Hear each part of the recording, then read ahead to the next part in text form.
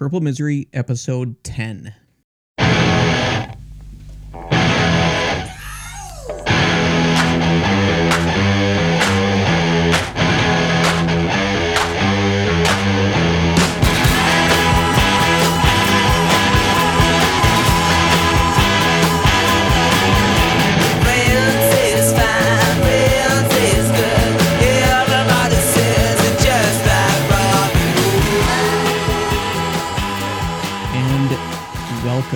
The show.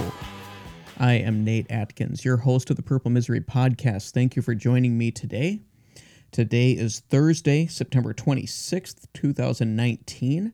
Today we're going to talk a little bit about the preview of the upcoming Vikings-Bears game. A couple news items to get to start things off, and then we'll kind of do a little bit of a deep dive on that game and what things are looking like, and some things to kind of keep an eye out for coming up on Sunday. Obviously, this is it's a very, in my opinion, a very important and significant game. Even though it's only the fourth game into the season, this is the second division game that the Vikings have played. And with them being 0-1 in the division, obviously they lost to the Packers in week 2. This is important that they get out there and win this game. They can't go down 0-2 in the division, especially with the Packers playing as well as they are. Winning the division is very, very important. So this is obviously, I don't want to say it's a must-win game, but if they really want to keep some good momentum going through the season here, or at least get some good momentum and keep the momentum that they've kind of built from the Raiders win going into the rest of the season, this is obviously a big important game for them. So starting off here, though, a few kind of couple of news items, things to kind of keep an eye out for. I'm looking at the Vikings injury report, and it's actually looking pretty good. A couple of the real big kind of worrisome, or kind of the ones that everyone was kind of worried about. Josh Klein, right guard Josh Klein, went out in the Raiders game with a concussion. He's still in concussion protocol. He did not practice yesterday or today. It looks like he's not going to be ready to go for Sunday, so that will likely mean Dakota Dozier steps up in his spot, with Drew Samia probably backing him up. Not the biggest loss, I would say. Josh Klein has played very well at that spot. He is a significant part of the offensive line, but because of this scheme, I think they'll be okay. I'll get to that a little bit more in a second. The other big thing from the injury report is that Mackenzie Alexander is back to being a full participant in practices. That is a very, very good sign for the Vikings. If he plays this weekend, it will mean the Vikings are pretty much at full strength in terms of their secondary. The only missing piece is obviously Holton Hill, who they don't get back until week 9. So it's great to see him back. I wouldn't be surprised if they keep him on kind of a limited sort of pitch count or rep count on Sunday, and along with Mike Hughes. But any additional help that they can get there in the secondary will be important. Another little note in terms of the secondary, with Marcus Sherrills coming back, don't be surprised if you see him kind of sprinkled in here and there as a cornerback. Obviously, he is kind of a plug-and-play guy. With him coming back, the Vikings are going to have someone who's familiar with Mike Zimmer's defense, who can step up in a pinch if necessary and play in the secondary. And it's not like he's going against the league's best receivers, the league's best quarterback. He can still step in that secondary and be a contributor. So good to see Mackenzie Alexander back. Josh Klein, as I said, obviously looks like he's going to be out. And that does worry some people, and it is a loss. It is something to be concerned about, but you got to remember the way this offensive scheme works with the outside zone running, it minimizes weaknesses and elevates strengths. So while it's a bummer that he's not there, it's not like it's the end of the world. It's not like Dakota Dozier, who offensive line coach Rick Dennison is very familiar with. He brought him over from the New York Jets. I think they see enough confidence in him being able to step up and at least kind of fill that spot for this week until Josh Klein is better. Plus, it might be good to get Drew Samia in there, and it might be a little bit of a trial by fire thing playing against this Chicago Bears front seven, But any additional reps and practice that they can get him is a good thing. So it'll be interesting to see if the Vikings will be able to really run the ball.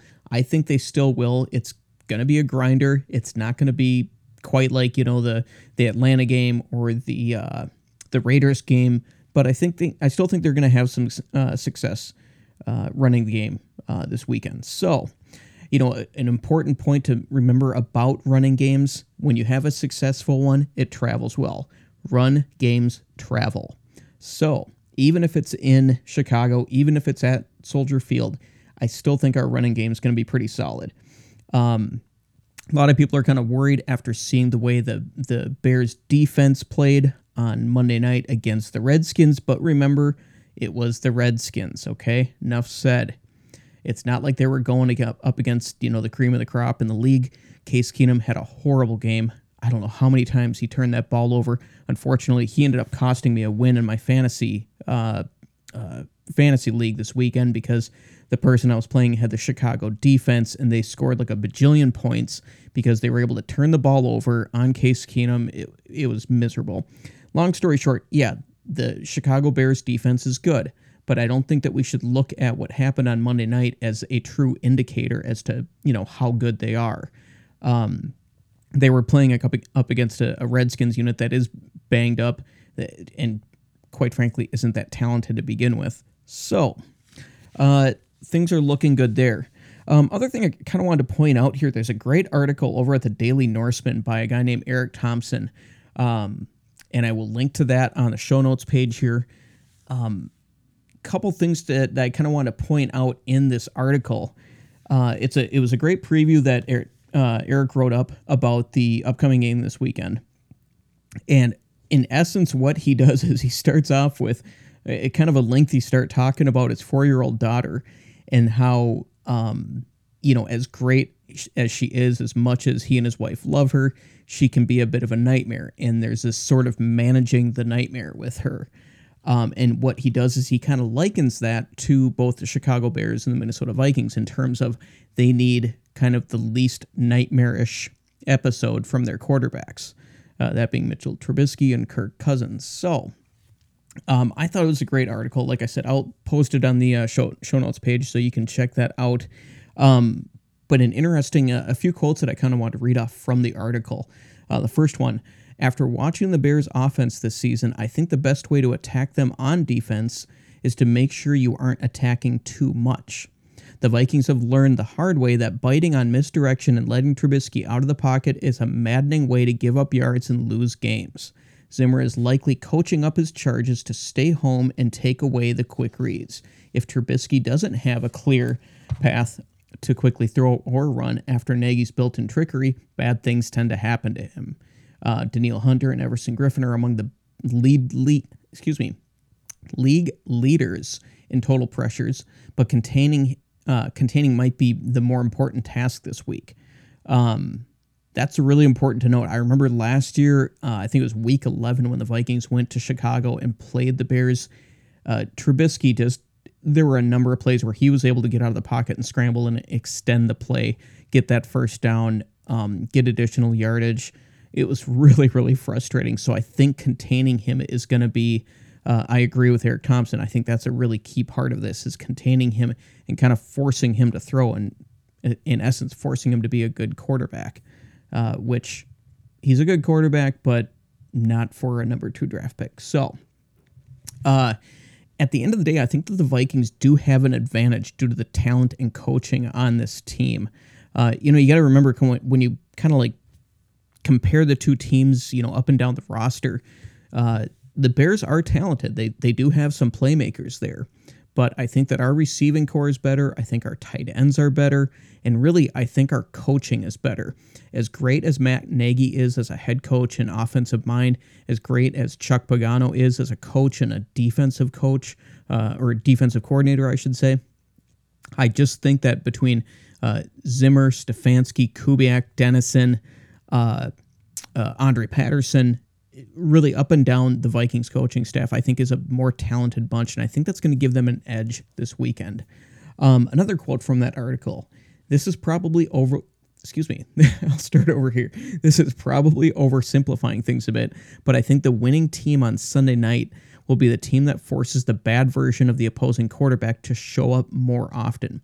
The difference between the performances of Trubisky and Cousins could very well decide the outcome because Chicago and Minnesota are evenly matched teams. I think that is probably, and I agree with him completely, I think that is probably the key thing is, whatever defense forces the other team or forces the bad version of their quarterback to show up. And I think the Vikings can do that. A lot of people kind of look to last season, especially the game in Chicago at Soldier Field in Week 11 when the Vikings really, really struggled. But quite frankly, so did Mitchell Trubisky. He didn't look great that game. I know he threw 2 or 3 picks, if I remember correctly, turned the ball over. The Vikings were out of sorts. They didn't have the run game that they do now. Their offense didn't have the identity that it does now. And quite frankly, I think this defense is better than last year. I think they're playing with a certain kind of moxie and bravado and confidence that I think is gonna be really, really tough for the Bears to counteract. So, final quote from this article. The Vikings have had the home team jump out to a 21-0 first half lead in all 3 games, all 3 of their games so far. If either team gets a lead of 10 or more points at any point in this game, that might be enough to doom their opponent. Both teams are very well suited to play with the lead, and both quarterbacks seem to be ill-equipped to play from behind. When the underlying theme of the game appears to be the quarterback that sucks the least wins, fans of each team might actually feel more comfortable when their defenses are on the field. So, with that said, this is going to be a bruiser of a game. If the Vikings can find a way to jump out to an early lead or at any point really establish that 10 to 14 point lead, I think that puts them in a very, very good position for the duration of the game. That will obviously be much more easier said than done. And it will be interesting to see kind of what the play calling is like the first couple drives for the Vikings. Don't be surprised if the Vikings take a couple shots downfield to try and get some big plays, maybe get that score right off the bat, and really put them up, 7-0, maybe even 14-0. If they do that, I think that could be lights out for the Bears, and we could look at just an absolute defensive, battle between the two teams. So, in the end, how do we project this game and what will the final score be? Too tough for me to call. Right now, I'm thinking the Vikings are probably going to win by 3 or fewer points, maybe even by just 1. But I'll break it down this way. Let's go by each kind of segment of the team or each phase. Starting first, the offense. I think the advantage is on the Vikings. I think that they have more playmakers. I think they have better wide receivers, probably better tight ends, especially after seeing the way Irv Smith Jr. played last weekend. I think he could be a big threat this week. I think they have the better run game than the Bears, and I think overall they just have the better offensive identity. I think this offense knows what it wants to do, and with people like Stefanski, Kubiak, Dennison, so on and so forth, I think they will be. I think they have the advantage. So we kind of look at that and say that's kind of the L, I guess. I'm sorry, not the L. that's the win. That's the W. So, but defense. So right now I'm saying advantage Bears, but that's going to be a tough one to call because even though the Vikings appear to be almost completely healthy, there's maybe, like I said, Mackenzie Alexander will probably have a limited number of reps that he has on Sunday. I'm just kind of going with a gut call here. The defense, the Bears defense playing at home at Soldier Field, they're projecting it to maybe be a little soggy that day because they're expecting rain in Chicago. I don't know. Something in my gut says that the Bears defense has the advantage. But, and this is kind of breaking news here as I'm recording this, I was checking out Bears Twitter and they released their injury report, and it's not looking too good from a number of players. On defense, Akeem Hicks, he obviously went out with that knee injury in the Redskins game. He has not practiced this week. And what they're saying is that he's going to be game time decision. A couple other people here on the defense. Eddie Jackson, a defensive back with them, has been limited in practice. He'll probably play. Other than that, not too many other worries on the defense. But again, Akeem Hicks, that could be a huge loss for them. And if he doesn't play, the Vikings run game could really get going. And if that happens, then the Bears are in trouble. Looking at a couple of other things here, special teams.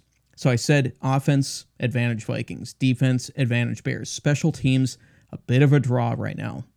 Obviously, I'm hoping that Marcus Sherrills, who's back with the team this week, brings some life back to the punt return game.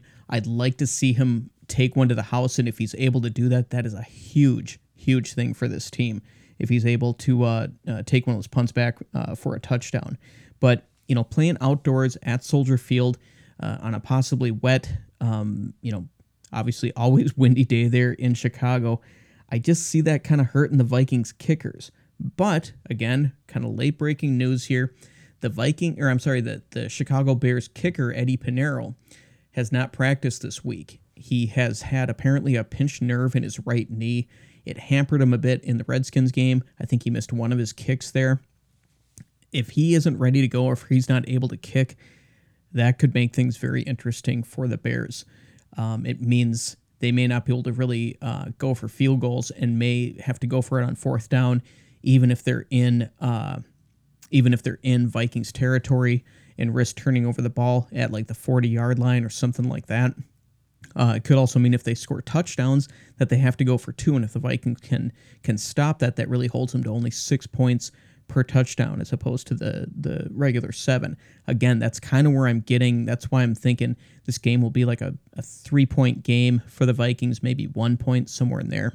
So special teams, like I said, right now I'm calling it as a draw. Coaching, advantage Vikings. Like I said before, I just think they have the better coaching staff. I think that they have the better game plan. I think this offense has the identity. They know what they are. They know what they want to do. Same thing with the defense. The Bears offense, I just don't think I don't think it's really been established. They don't really know what they're about just yet. They haven't been able to get their run game really going. I basically kind of see this playing out like the Packers game in week 2, only I don't see the Bears going up with 21 unanswered points to start the game off. You got to remember the thing about that Packers game was the Vikings had lost Mackenzie Alexander on an already depleted secondary. Mike Hughes wasn't back yet, and they kind of had to improvise in that secondary, and I think that kind of gave the Packers, they were able to kind of exploit that a bit and jump out to that 21-point lead. I don't see that happening. The Bears' offense isn't Aaron Rodgers. Expect a grinder, much like quarters 2 through 4 of the Vikings-Packers game. That's why I'm saying it's going to be a bit like that. It's going to be, pretty much a scoreless couple quarters maybe, a lot of defense, not a lot of offense, and just a bruiser of a game. It'll be a lot of fun to watch. I know a lot of people are saying that this is kind of a marquee matchup for the week. I believe CBS is bringing out Tony Romo and Jim Nantz, who's kind of like their power commentators. So it'll be fun to see what happens there. But tune in Sunday. 3:25 is the kickoff here in the Midwest. I'm looking forward to it, and I know you are too. So that will wrap up the show today. Obviously, we'll be back on Monday with our review of the Vikings-Bears game. We're hoping, obviously, for a Vikings win. I believe they can do it. Until then, check out my website, purplemisery.com, or follow me on Twitter at purplemisery. That's all for today. Have a good weekend, and Skol Vikings.